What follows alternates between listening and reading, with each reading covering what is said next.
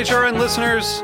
As we celebrate our 15th year, we are deepening our commitment to giving voice to the next generation of food systems storytellers, and we need your help. Our internship and fellowship programs help activate new possibilities for underrepresented and underestimated young people through experiential journalism, audio engineering, and production training. Through these unique programs, HRN helps food equity stewards build essential workforce readiness skills that expand their potential and foster economic mobility. Please consider supporting these critical programs. And with a minimum donation, you can be entered to win a dinner for two at an amazing restaurant in one of 8 cities and tickets to a concert at a great venue in one of those cities. We have incredible partners across the country who have donated, as they also share our passion for helping to educate the next generation of food systems storytellers.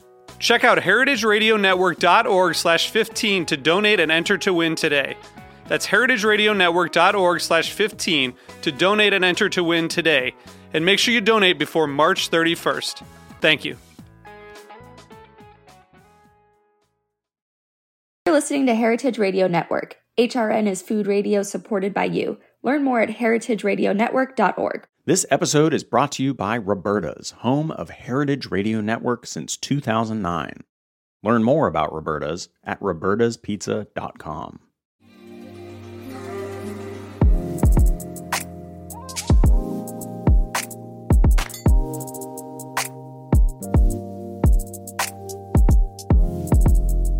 Hey there, and welcome to the Feed Feed podcast. I'm Alexis Santos. The Feed Feed is the world's largest crowdsourced food publication and social media community, serving as your daily source for what to cook, bake, eat, and drink.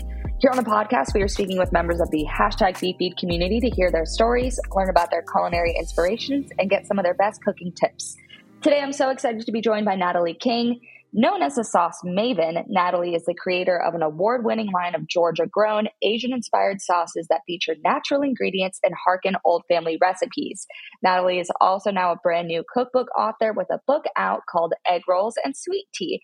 The book is in part a memoir of Natalie's personal food journey growing up in the Deep South as a first-generation Chinese-American, but it's also a cookbook full of 100-plus tasty Asian-American and Southern fusion dishes, sauces, and drinks that home cooks will enjoy preparing and sharing. Thank you so much for being here, Natalie. I'm so excited and I'm hungry just talking about this already. Thank you. It's a pleasure to be here. Ni hao, y'all. Yay. So take me back to the very beginning. Clearly, I've alluded to the fact that you were Chinese American first generation growing up in the South. But what is that story? Where were you born and where's your family from? And how did you end up in the Deep South as a first generation Chinese American?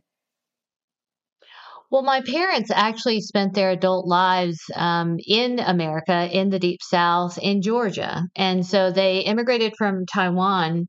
So they identify more with the Taiwanese culturally and spent their adult lives here. They come over as young graduate students. And I was born and raised in Georgia. So I recall playing during the long summer days outside. My dad had built a muscadine vine in our backyard. I remember going to the county fairs. I loved the food and the rides there and playing in the backyards amongst the wild spearmint and playing hide and go seek under both the muscadine vines and sucking nectar out of the honeysuckle. I mean, those are all my very fond memories of growing up in the South. No kidding. Well, those sound like very wholesome, like picturesque memories that you're describing. And what was it like kind of being there at that time where, and I would imagine there wasn't a ton of diversity, or correct me if I'm wrong, what was that like growing up experience like for you in that area? You're right. I mean, there were very few Asian Americans here at the time. So, I mean, we were pretty all-American, except for the fact that I spoke Chinese at home. My parents really wanted us to retain that language. But besides that, I mean, they really embraced and I think passed on their love of the South for the food, the sports. I mean, we were outside all the time, whether it was, fishing at Lake Allatoona or tubing on the Chattahoochee. Just playing lots of sports outside. So they were very fond memories, even though there weren't many people who looked like us physically. But that's not always something that you you live every day, right? You just kind of go with the flow and you enjoy the surroundings. And they were very positive in encouraging us to try lots of different things, being adventurous, not being afraid of things that might be different or strange. So really, for me, it was more like, okay, I have to try this thing called an oyster, that was kind of strange, right?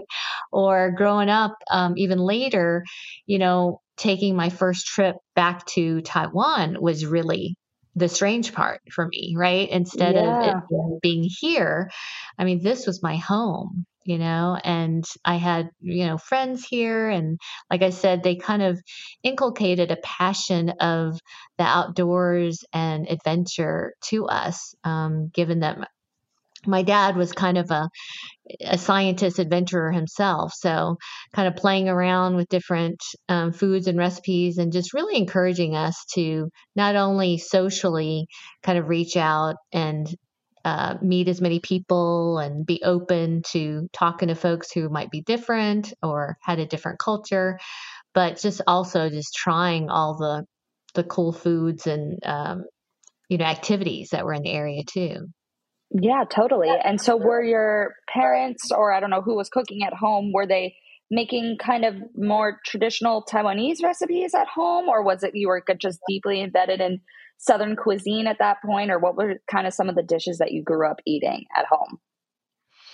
Both my parents were working professionals. So, there were some weekends where we might be at home and occasionally, have extended family come over, friends come over, and we would make dumplings together. But really, for the most part, my mother was a public schools teacher full time. My father was both kind of teaching at Georgia Tech and, opening some additional enterprises, being an entrepreneur, so that family members, extended family members, would be able to come over and have jobs. So, they were very busy working professionals. So, sometimes it would just be, what is coming out, fresh at the market or at the Winn-Dixie, and my mom would just kind of cook up whatever she could in her cast iron skillet. And sometimes it would be something that was like pepper steak and rice-a-roni, right? Yeah. Or a local vegetable that we would find lots of fresh vegetables in the South, five spice rutabaga, or doing something like crunchy okra and tomatoes. So those were really just what we had on the supper table. It wasn't, anything by design to have the fusion. It was just what was fresh and available. Yeah, totally. And so what were some of your favorite foods? Were you leaning more towards enjoying the Southern foods, or what were some of your favorites growing up?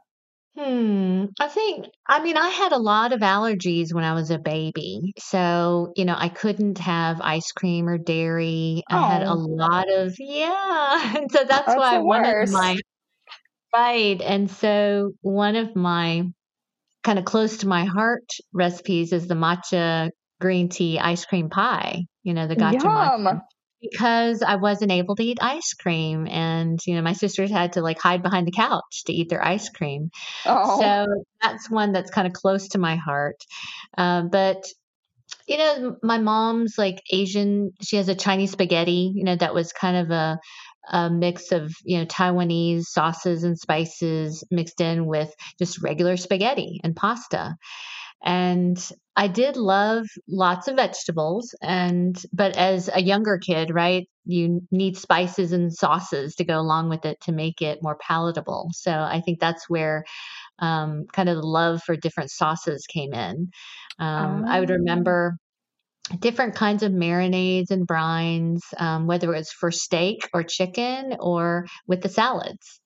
And part of my kind of story of how the sauces were born can be based back to, my favorite flavors during childhood of, fresh tomatoes from the garden and then marinated in like a vinegar sugar brine. mm-hmm. So I tried to mimic some of those flavors of my childhood into my sauces, which actually was a pretty painstaking process. It wasn't as easy as I thought it would be. Yeah.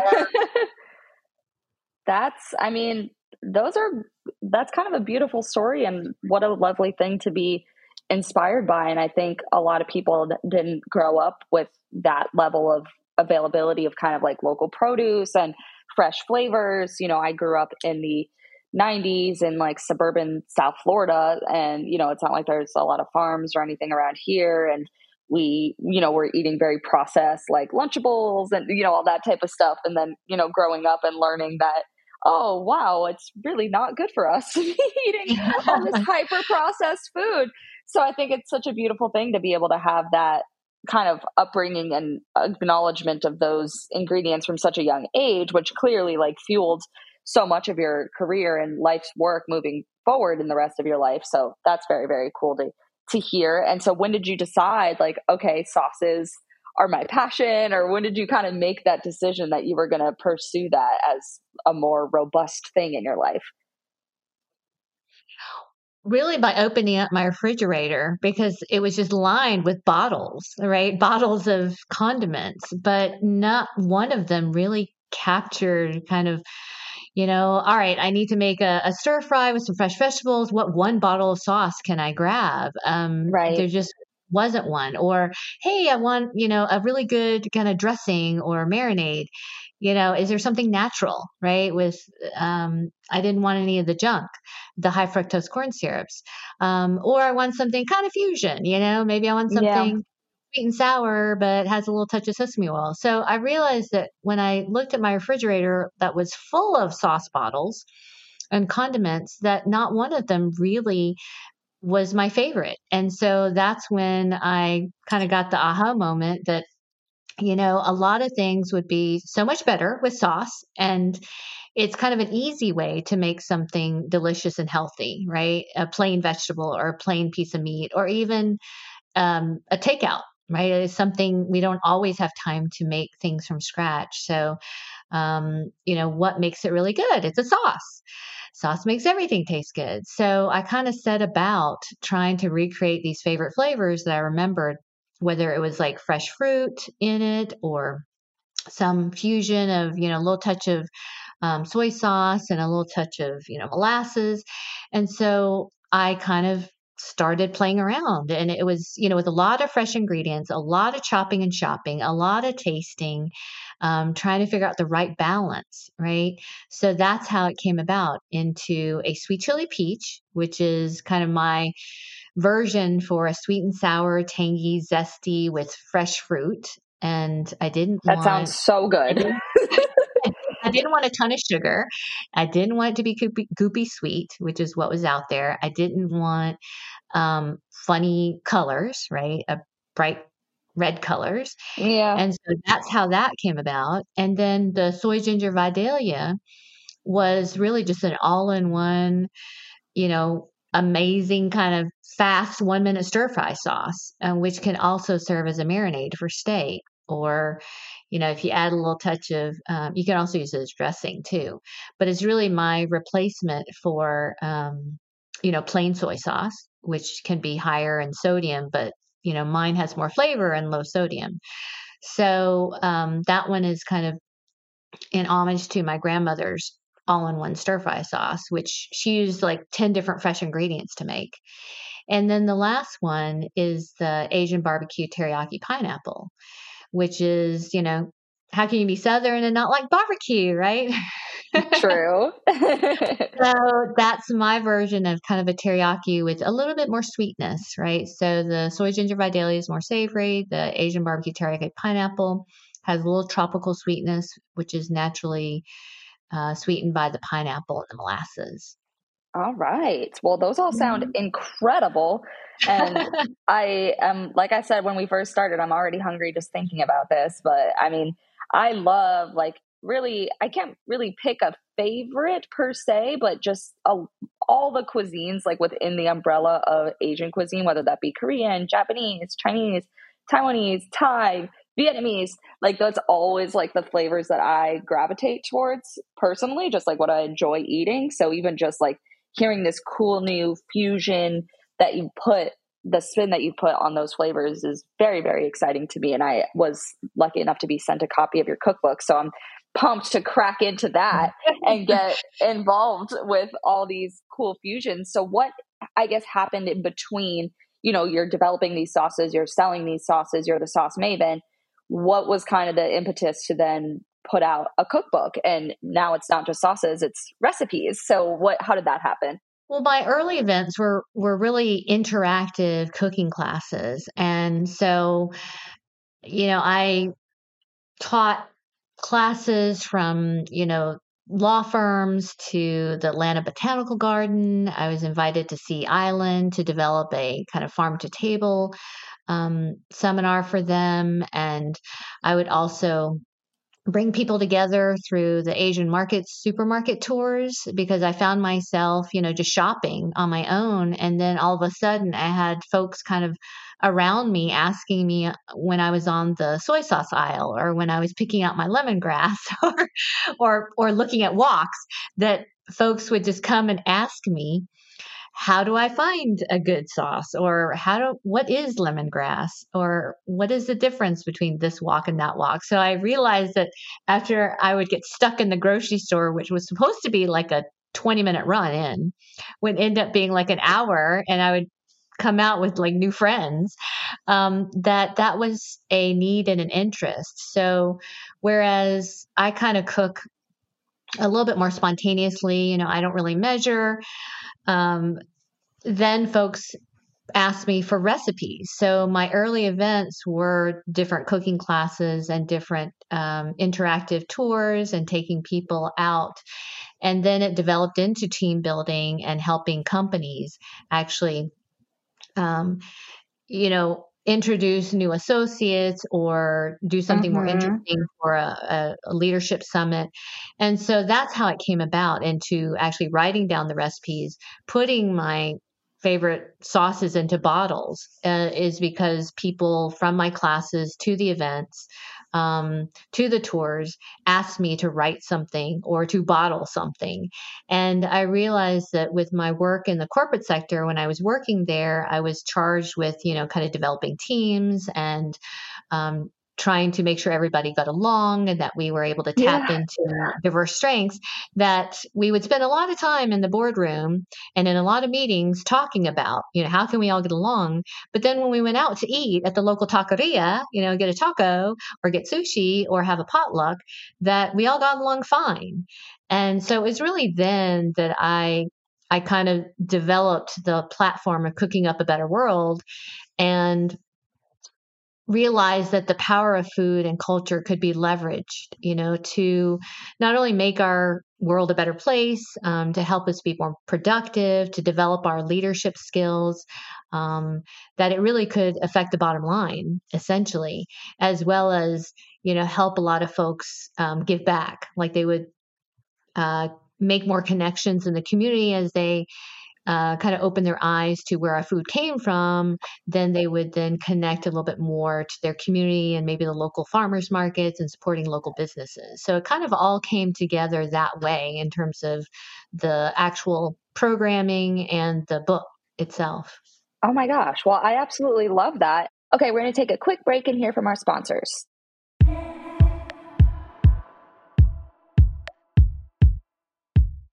This episode is brought to you by Roberta's, home of Heritage Radio Network.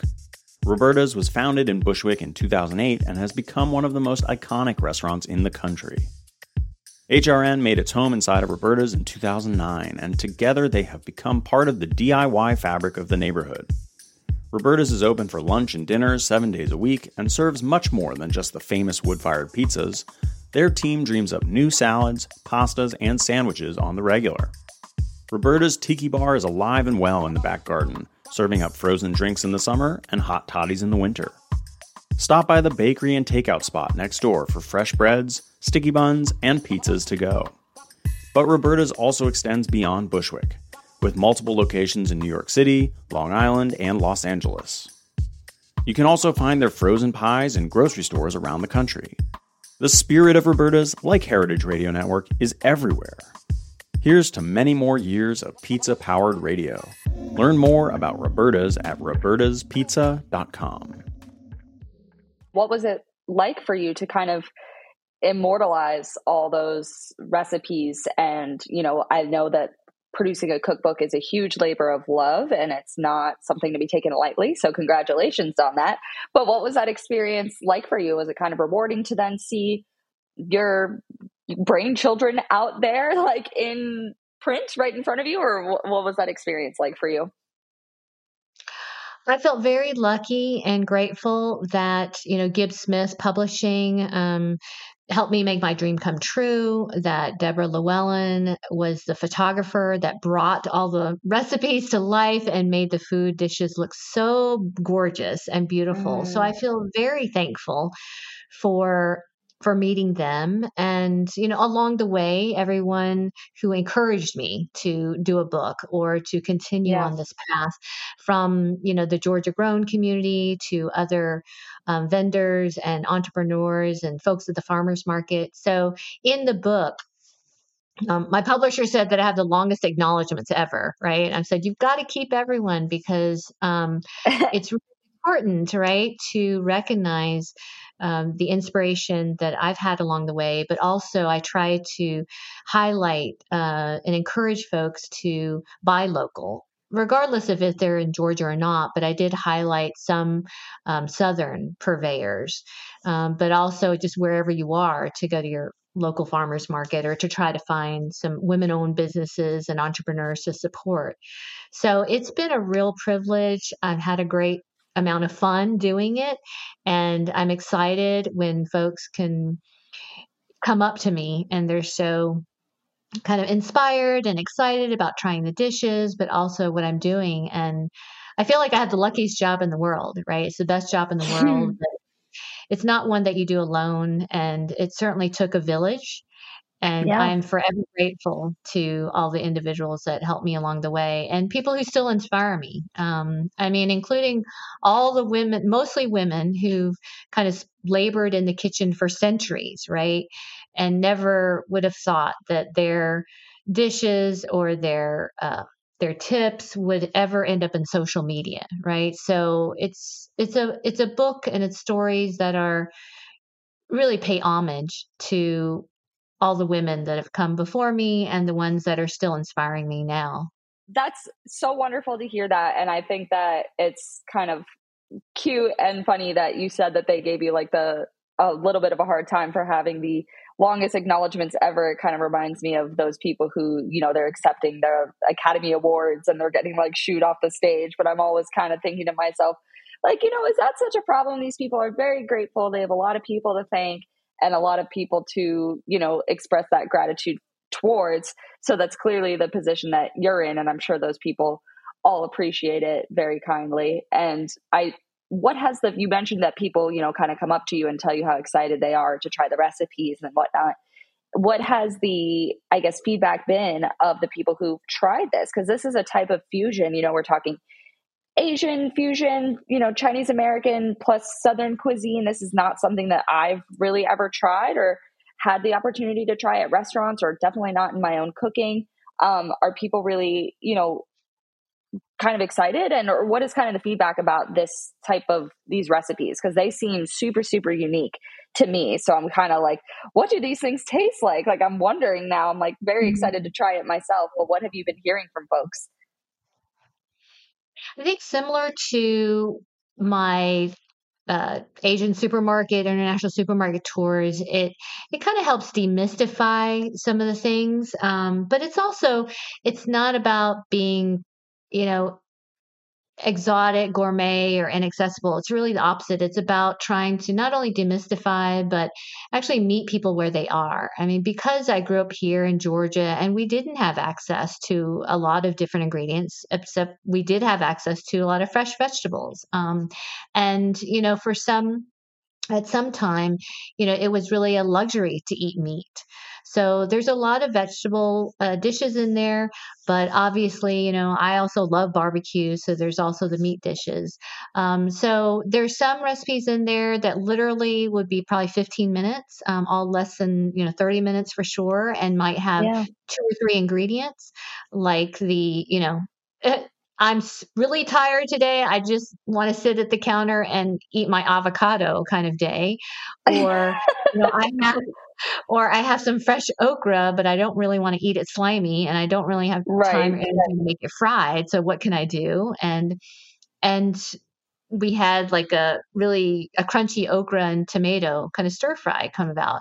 Or I have a bag of meatballs, but I really would like to make it more healthy than just eating meat. What can I do? And I have a family to feed and they really like sauces. So I have the sweet and sour stir fried meatballs, which I did recently for a class as well. So I think there's something for everybody in there. And, similar to my upbringing, my cookbook doesn't fit in any one particular textbook genre, right? And neither do I guess, and in my experience. So I'm hoping that everyone will kind of find their own favorite recipes and you can make it your own and add your own twist. I'm looking forward to that engagement, that interaction and exchange of how you made the dish differently or adapted it to your own supper table, and it becomes your own supper table favorite, and also becomes your own version of authentic, because that's really what they are. The recipes were just my versions of what I grew up with and my version of what was authentic to me. But I think, I get a lot of questions around authenticity. And I think a big part of it is in the beholder, like who's asking it, who's defining it, and whether you think the dish actually tastes good. And, is it about more the culture and tradition, or is it about whether it just tastes good or not? Right. Yeah, totally. And how does it feel for you to kind of have this voice in the space? And, I feel just in talking to you like that, I can tell that you're an incredibly authentic person. So does it kind of feel rewarding for you to have that recognition, I guess? I think the journey is just starting. I mean, it's just wonderful when people come up to me and they mention specific recipes that they want to try, or they say, I never thought that I could enjoy X, Y, and Z in such a simple way, or I never thought about being able to, eat beans sweet, or, something. I never Yeah. realized that black eyed peas, have a South Asian origin, or that ketchup, something that we think of as all American, could have anything other than an American tradition, that it actually has some interesting origins over in South Asia and in Taiwan. And I think in the end, I mean, not only is it so fun to interact directly with folks, but we feel like it's a smaller world, and as we just kind of gone through, we went through and still are going through a global kind of experience of the pandemic and folks being separated or having to be more remote, and needing to be more health conscious, that this is what we need, it seems. And that's really very fulfilling and gratifying for me to realize that there's all these different kind of touch points that people are finding through the book, from the fun recipes to an interesting way of cooking up, having boiled peanuts for the first time. um, or not realizing the health benefits of matcha green tea, so everybody's coming at it from a different place, but that's kind of the fun, creative part. And I'm very much looking forward to, any more doors that are opened up. And I love the way that folks are excited about it, and anything that's, positive and brings us together, I think is a good thing, because we need it. We seem to all need that now. Oh gosh, yeah, no kidding. It's like the most important thing. And I always find myself in like such mental health slumps when I like am lacking that togetherness in my life. And, you know, I always say, as someone who works in food full time, that that's like the number one way to bring people together and share stories, you know, through food. And so it seems like, you know, we're drinking the same Kool-Aid and we have the same perspective on these things. And I think it's a beautiful thing that your book is able to do that, and it's able to provide that community and get people excited about trying new cuisines. That's like, you know, the most rewarding thing in the world. And like you said, it's the best job in the world. So I mean, when we're more open to the food, then we're more open to the people. I mean, you know, and when we come to love the food, then we are more open to the people and the culture. And I've seen that over and over again, as you know, whether it's on a personal kind of one-on-one or in my corporate career, and kind of seeing how, you know, food can bring together diverse teams.